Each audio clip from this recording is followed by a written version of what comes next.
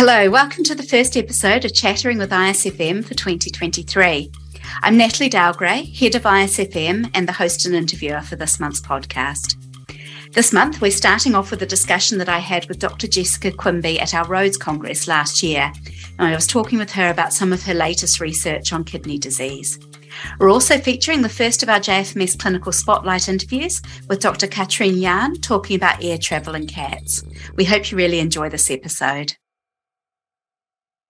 When you're managing your chronic renal cats, what other additional medications do you recommend adding in to support them with their appetite, especially when some of them have things like nausea going on as well? Mm-hmm. I do think it's for the individual cat. Of course, nothing is just, we just say across the board, everybody needs this. Every cat will be different in terms of where it's at with its body condition score, its muscle mass, and its caloric intake.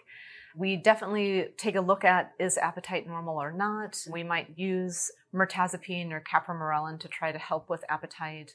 We also are looking at nausea, so it might be in hospital or at home, the anti-nausea medications like ondansetron, dilazatron. Cerenia can be used long-term. We very frequently do that to try to help control vomiting associated with CKD, especially I don't want them to lose any more fluids. So anytime vomiting is happening, we often use multiple of those medications together to try to help out with a total package for those patients and really try to get as much caloric intake as possible.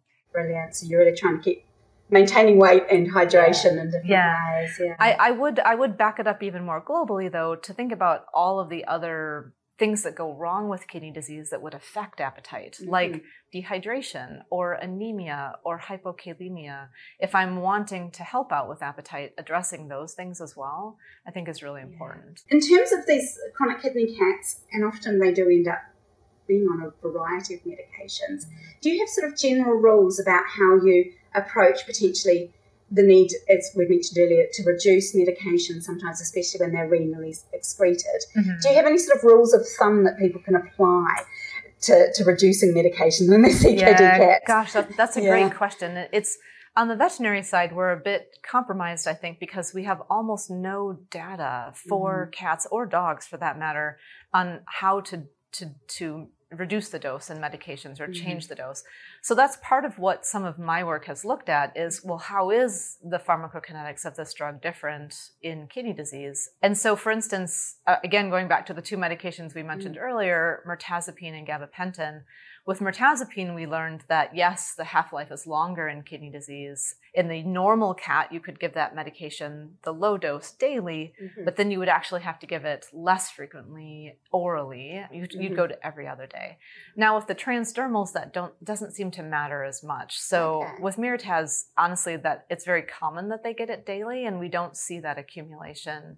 We don't see the side effects because they don't get as much of a serum concentration build up as they do with the oral. And gabapentin, again, we've learned there that it is 100% renally excreted, as I mentioned. And so sometimes that dose reduction is 50 to 75%. We do have some later stage chronic kidney disease cats that are stressed and they do need it, but they might get 15 milligrams, whereas the normal cat is getting 100 milligrams. I mean, it's a huge difference, but that drug, they're not able to get it out of the body as quickly. And so without that, then, they go home and they can be quite sedated. And we don't want that to happen. No. And then now we're noticing in the kidney disease cats, it might actually have a bit of an effect on blood pressure as well, especially when the dose is too high. We're just now launching a study that's funded by the Every Cat Health Foundation, again, as our similar studies were, to look at the blood pressure effect, because there's two papers in normal cats that show that it's actually not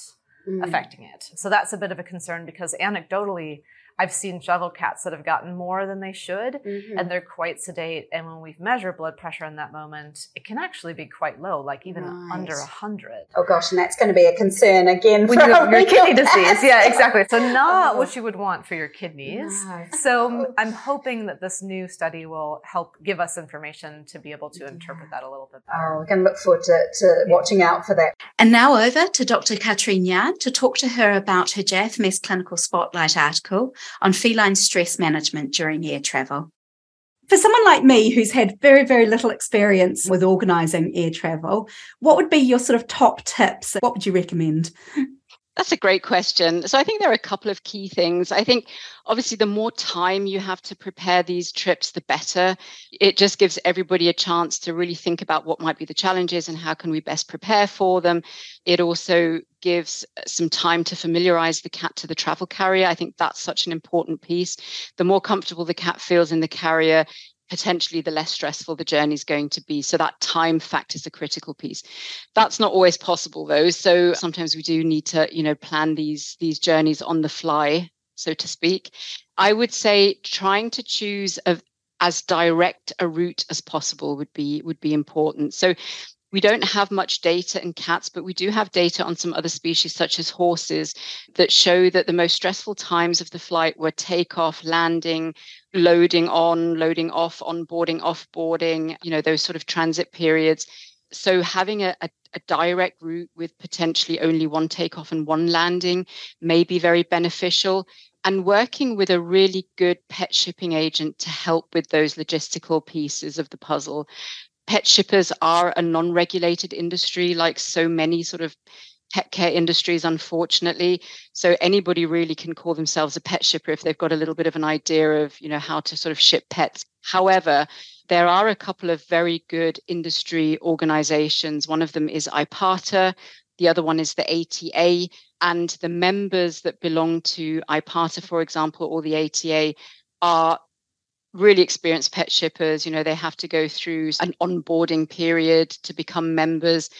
So trying to find somebody that's experienced and well established and that's, done this for a while is a really good idea, because they can really help with choosing those direct routes, finding pet shippers on the other side that are going to be able to help with the arrival side of things. They'll know what the country requirements are. They'll know what the travel carrier requirements are. So that's a really important piece, I think, just from an organizational point of view, because the last thing you want is for the cat to arrive somewhere, not have the correct paperwork, have a stamp missing, and then they've either got to stay in quarantine for a long time or, God forbid, they get shipped back to the country of origin. So really having that logistical piece in place is really important from a welfare point of view. And then finally, I think, speaking to a vet who has some experience with air travel, and there are a few out there. I've got a number of colleagues in the UK who do a lot of air travel, and speaking to them about, how best to prepare the cat for the journey. And that could be looking at the physical health, as we mentioned, but also looking at all those adjunctive stress management methods, whether that's pheromones or supplements or anxiolytic medication. That's, I think, is a really important piece. And then I'd say don't forget the either side, because if you think, let's say we're dealing with an actual relocation, so the whole family's moving house from one country to another, you've got that whole period in the old home where you're packing up the home, you're packing up the boxes. There might be, packers and movers coming into the house. We're potentially removing the cat's scent areas. We're removing their beds and their scratch posts and packing them all up. So that pre-flight period can be quite stressful. Then you've got the flight itself, and then you've got that post-flight period where the cats are then having to acclimatize to a new home. And depending on how many cats are in the household, that reintroduction process of the cats to each other when they get to the new home, that's another really important piece, because each of the cats, or all of the cats that might be involved in the journey, have just gone through quite a stressful event. They're going to smell quite different. They're not going to sort of smell how they would expect each other to smell. So when they get reintroduced to each other at the other end, there might be an initial sort of period of hostility and stress. So making sure we do reintroductions really safely on the other side. There are a lot of things to think about, but those would be, I think, the most important things. Try and have as much time as you can. Choose the most direct route that you can, work with an experienced pet shipper, and then work with other professionals such as vets who can help prepare the animal from a mental, emotional, physical point of view for the journey.